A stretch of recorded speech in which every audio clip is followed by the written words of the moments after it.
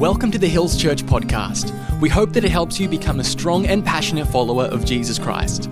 For more information, you can head to our website at www.hillschurch.com.au. Enjoy this week's message. It is so good to be here with you today on this Christmas morning. Merry Christmas. It is so fantastic to see so many of you here. For all of our visitors and guests, my name's Evan, and I'm the pastor here at Hills Church, and it's just we just want to say a big welcome, extend our warmest welcome to all of you, and hope you are having a great day here with us. Well, I want to talk to you today about a guy in the Bible whose name was Zechariah, which seems an odd place to start on Christmas morning, but we're going to see that this is one of the most significant contributions to the Christmas story that we can actually see in the Word of God. I remember growing up as a kid, one of my favorite things every year was when my mum would bring out that porcelain nativity set. And I didn't really go to church. I didn't really know much about the Bible, but I was fascinated with this nativity.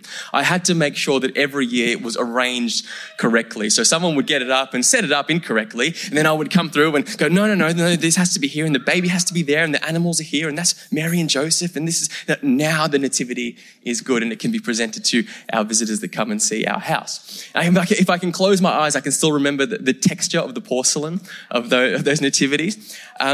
And the reason why I bring this up is I can remember every single part of that set, except in that set, there was no Zechariah.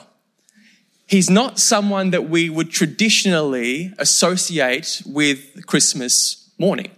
But I want to see today that he is a really key part in what God spoke to him about Christmas. I found that the nativity set doesn't come with Zechariah, but you can purchase one separately. You can get a bolt-on Zechariah with Elizabeth and baby John. It's fantastic. You can buy anything right these days. It's amazing.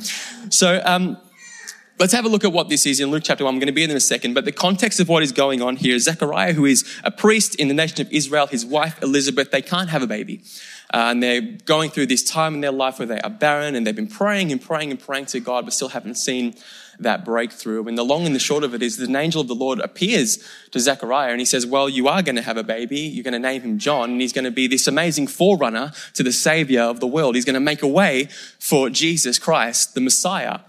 And Zechariah, instead of saying, yeah, this is amazing, woohoo, with the answer to prayer, he goes, nah. He goes, surely not. We've been believing for this for so long, and I just couldn't believe it. He goes, show me a sign that this is going to happen. And I kind of feel for Zechariah, because when we look at some of the great signs in the Bible, I mean, Noah got a rainbow. He got this beautiful rainbow to look at, and, so many great things that God showed and did for people. But Zechariah, for inquiring of the Lord and for not believing the angel, what he had said to him, ended up with 9 months of silence. And the angel closed his mouth and wrapped his tongue, and he couldn't speak until this baby was born. Fast forward 9 months, and the baby is about to be born, and all their friends are gathered around with Elizabeth and Zechariah, and they're saying, you need to name the baby Zechariah after his son, after his father. And Zechariah goes, no, we're not going to. Oh no, he doesn't say it because he's still mute. Spoiler alert. He writes down, no, the baby's name is going to be John. And as soon as he does this, the Holy Spirit opens up his mouth and he can finally speak. And I love this kind of thing, because silence sometimes is such an underrated commodity in our society right now. I hope today that wherever we are, wherever we're celebrating, wherever we find ourselves, that we can find some silence. And I believe that God turned this rebuke and this thing that Zechariah might have thought was a punishment, a outcome of his rebellion and disobedience and disbelief of God, into something really significant here. And how much of that is like God? I mean, the disobedience and the stuff that we do and we go wrong with God, he can turn it around for his goodness and for his glory. I think that's incredible. And this sign, I think it's more than just a punishment, his silence. I think it's prophetic, because the people of Israel had been in a very dark time at this point in the scriptures. For hundreds of years, there had been a time of God's silence. Not a single prophet was recorded in that time, from Malachi to Matthew. And if you have a paper Bible, you can jump to the book of Matthew, you can flip left to the book of Malachi, and that one slither of sheet of paper represents 400 years of the silence of God. Not that he had left his people, not that he had abandoned them or forsaken them. He just had kept quiet. He just had not sent a prophet to speak to them. And what's so significant about this passage is that when God speaks through Zechariah, it's a prophetic statement that he's saying to the people, I'm going to break Zechariah's silence and I'm going to break my silence. I'm going to tell my people what I am doing and what I have done through this child, Jesus. For centuries, the Jewish people had languished under the conviction that God had withdrawn. The spirit of prophecy had ceased. They had fallen into the hands of Rome, and all the people in Israel were awaiting a visitation for their king. And I can imagine this paradox where Zechariah, knowing the truth of what he is got in his hands. I mean, John is going to be a forerunner to Jesus, and knowing that the Savior of the world is coming, and yet being not able to speak. So he's thinking, man, I'm so silly. I can't believe I doubted God. And then he's so excited. And so this thing is going on. And then finally he can speak. Luke chapter 1, verse 67 to 68, it says, his father, John the Baptist's father, Zechariah, was filled with the Holy Spirit and prophesied, praise be to the Lord, the God of Israel, because he has come to his people and redeemed them. See, praise should be our natural response when we see the amazing work and goodness of God in our life. I love that it is his first natural response. As soon as God opens up his mouth, out overflows praise and adoration to God. Why? Because God has come to his people. Matthew chapter 1 verses 22 to 23 says, and all this took place to fulfill what the Lord had said through the prophet. The virgin will conceive and give birth to a son, and they will call him Emmanuel, which means God with us. And if we can get it down in a nutshell as to why we celebrate today, it is because God, the creator of the universe, the maker of the heavens and the earth, the one who knows the beginning from the end, came to walk with us, descended from his throne in glory, left that amazing paradise to be born into a manger, to walk a human, fleshly life for us. And I love that because there's nothing in our life and there's nothing that we can go through that our God does not understand. He who walked miles upon miles with human feet and human shoes. There's not a challenge in our world that God cannot empathize with. He is not a God who is distant. He is not a God who is far away. He is not a God who does not understand. He is near and he's close. And I pray that whatever you're experiencing at the moment and whatever you're going through this Christmas, that you would take some time today and know in the depths of your soul that God is near to you. That at Christmas, Jesus came to walk with us. He is near and he has come. Secondly, he has redeemed. Now, this language harkens back to the book of Exodus, and where Moses is leading the people of Israel out of the captivity of Egypt and into the promised land. God redeemed them and he delivered them from that. It says in Exodus chapter 6, verse 6, therefore say to the Israelites, I am the Lord, and I will bring you out from under the yoke of the Egyptians. I will free you from being slaves to them. I'll redeem you with an outstretched arm and the mighty axe of judgment. And what he's saying here is, yes, these people, these small people group in Israel will be redeemed, but it's really a prophetic statement for the whole entire world. That because of what Jesus has done, not only is he near to us, but he has redeemed us. He has brought us into the family of God. Everything that we have done, all of our sin and all of our wrongdoing can be wiped away because of the wonderful sacrifice of Jesus Christ. He has brought us from our captivity. He has brought us from our darkness, and he has brought us into light. He has brought us into a relationship with him. He has brought us into the fullness of his presence. God has redeemed us. He has brought his people out from bondage so that we can be free. Now, how will he do that? Luke chapter 1, verse 69 says, he has raised up a horn of salvation for us in the house of David. Now, a horn of salvation. This is not really a traditional image at Christmas time that we would hold up, but it's a really exciting one. It's a really interesting one. So through the week, I was just knocking it around and researching and doing a bit of thinking about what is this horn of salvation? At Christmas time, Jesus is known by many names: Savior, Messiah, Prince of Peace, Emmanuel. But this is the only place in the New Testament where he is referred to as a horn. Now, a horn here is not a musical instrument like a French horn. A horn is like a weapon of battle. A horn is like the horn of an ox, and it's a symbol of great strength and great victory. Psalm 18 verse 2 says, the Lord is my rock, my fortress and my deliverer. My God is my rock in whom I take my refuge, my shield and the horn of my salvation, my stronghold. That in Christ we find the great victory of salvation. The great victory that we gather here today and celebrate. Luke 1:75, it goes on to say, and he has said through the prophets long ago, salvation from our enemies, from the hand of all who hate us, to show mercy to our ancestors and to remember his holy covenant. The oath he swore to our father Abraham, to rescue us from the hand of our enemies, to enable us to serve him without fear, in holiness and righteousness before him all of our days.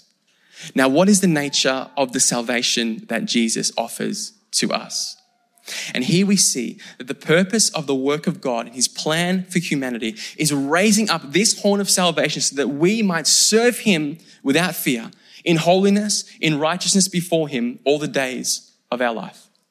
His purpose is not just to liberate us from oppression. His purpose is to create for himself a people, that he would establish a people for himself.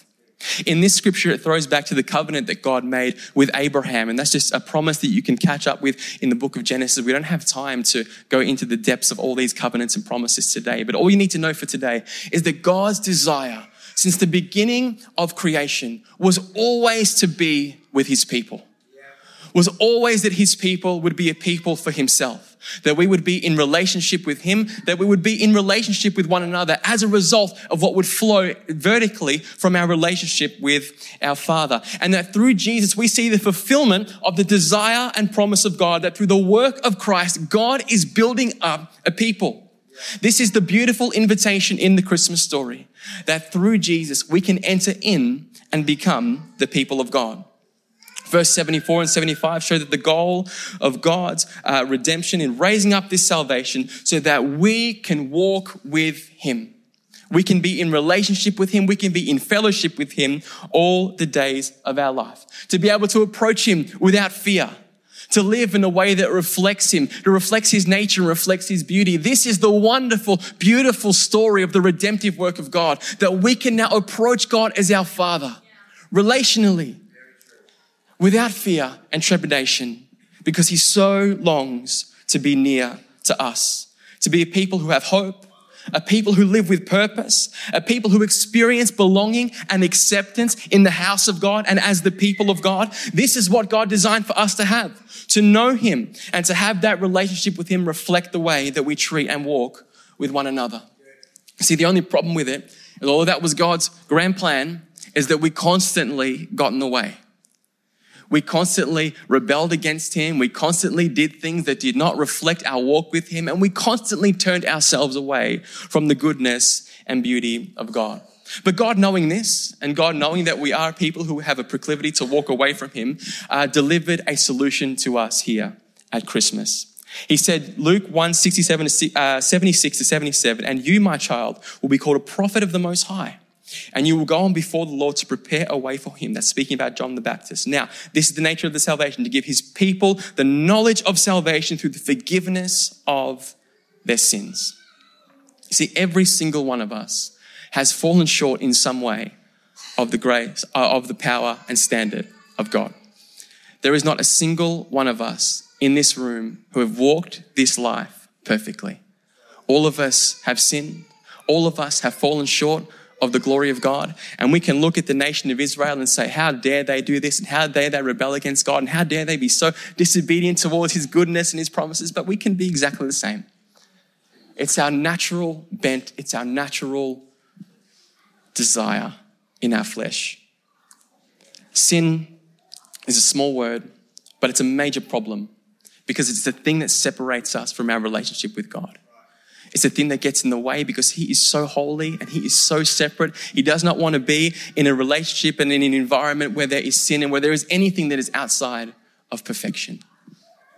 Knowing that we have this and knowing that we are born with this and knowing that we all fall short of the glory of God. Knowing that the wages of our sin is death. Knowing that what we deserve is eternity outside of God.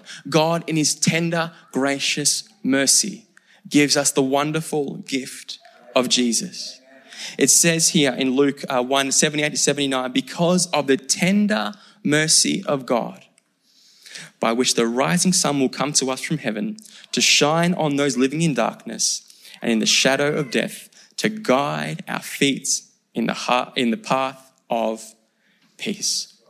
God not wanting to see our demise, God not wanting us to stay in darkness, God not wanting us to languish in our sin, came with the greatest rescue act the world has ever known.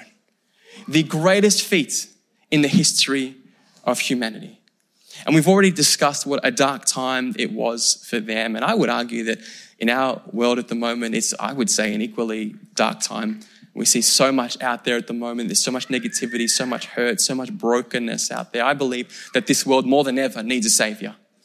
I believe this world more than ever needs a hope. I believe this world more than ever needs Jesus. And you might be sitting here today going, well, that's all well and good for those guys, but I'm all good. You know, work's going well and kids are happy and mortgage is being paid and there's food in the fridge and everything's going well. I'm cool. Life's not dark. What are you talking about? Being a positive. It's Christmas, man. Come on. But I think even in times where life is seemingly going well, every single person in the depths of their soul has a need for a savior that is caused by our rebellion towards God, that is caused by walking in a way that doesn't honor him and reflect him.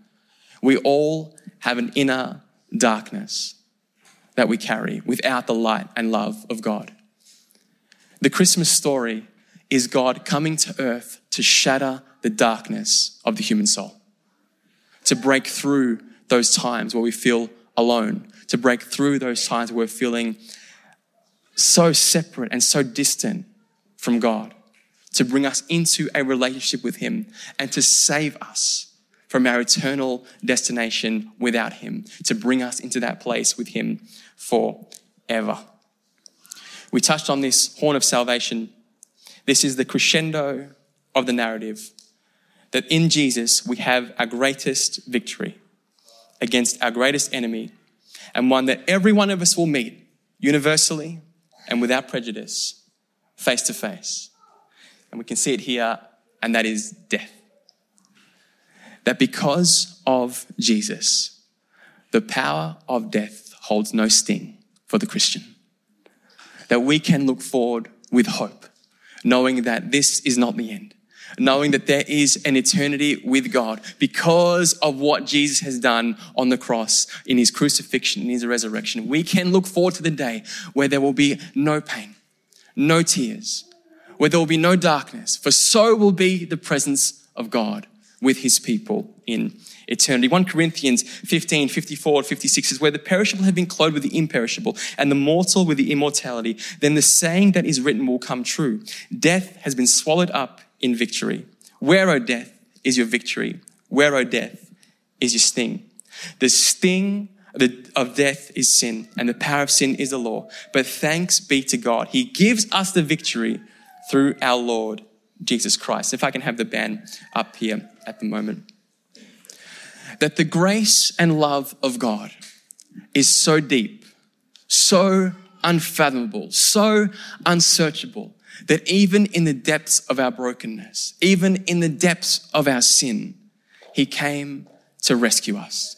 He came to give us life. He came to give us hope. He came to give us a future and to become a people with him. John 3:16 says, for God so loved the world that he gave his only son, that whoever believes in him would not perish, but would have eternal life. It's a free gift. We can't earn it. We don't deserve it. And yet the amazing grace of God has made it available to us. How? By placing our faith in Jesus. And this is amazing grace. That in our darkness and brokenness, God came to visit us. This is what we're celebrating, that God has come to undo the darkness and to bring a great light, to bring a great hope. So wherever you are today in church, would you please be upstanding with me?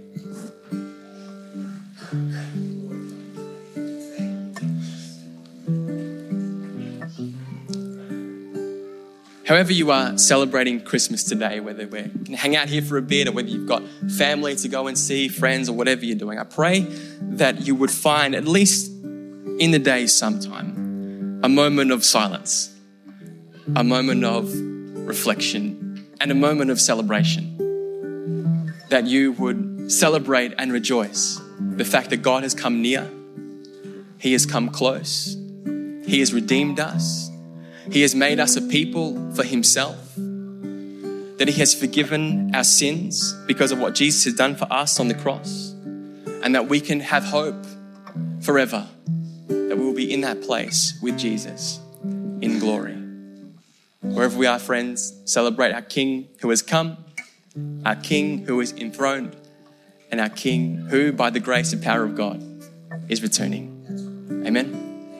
Father, we thank you today for your word. We thank you for this wonderful day today, that we can celebrate the wonderful gift of Jesus. We thank you that you have made us a people to yourself. We thank you that you are the horn of our salvation. We thank you that we look forward with hope to that day we will be with you forever. We pray today that the peace of God, which transcends all understanding, would fill our house today, would fill our homes, would fill our families, would fill our relationships, and wherever we might be. Father, I pray that we would go and celebrate with joy because of what you have done for us on this day. And we give you praise and glory and honor. In Jesus' name, amen.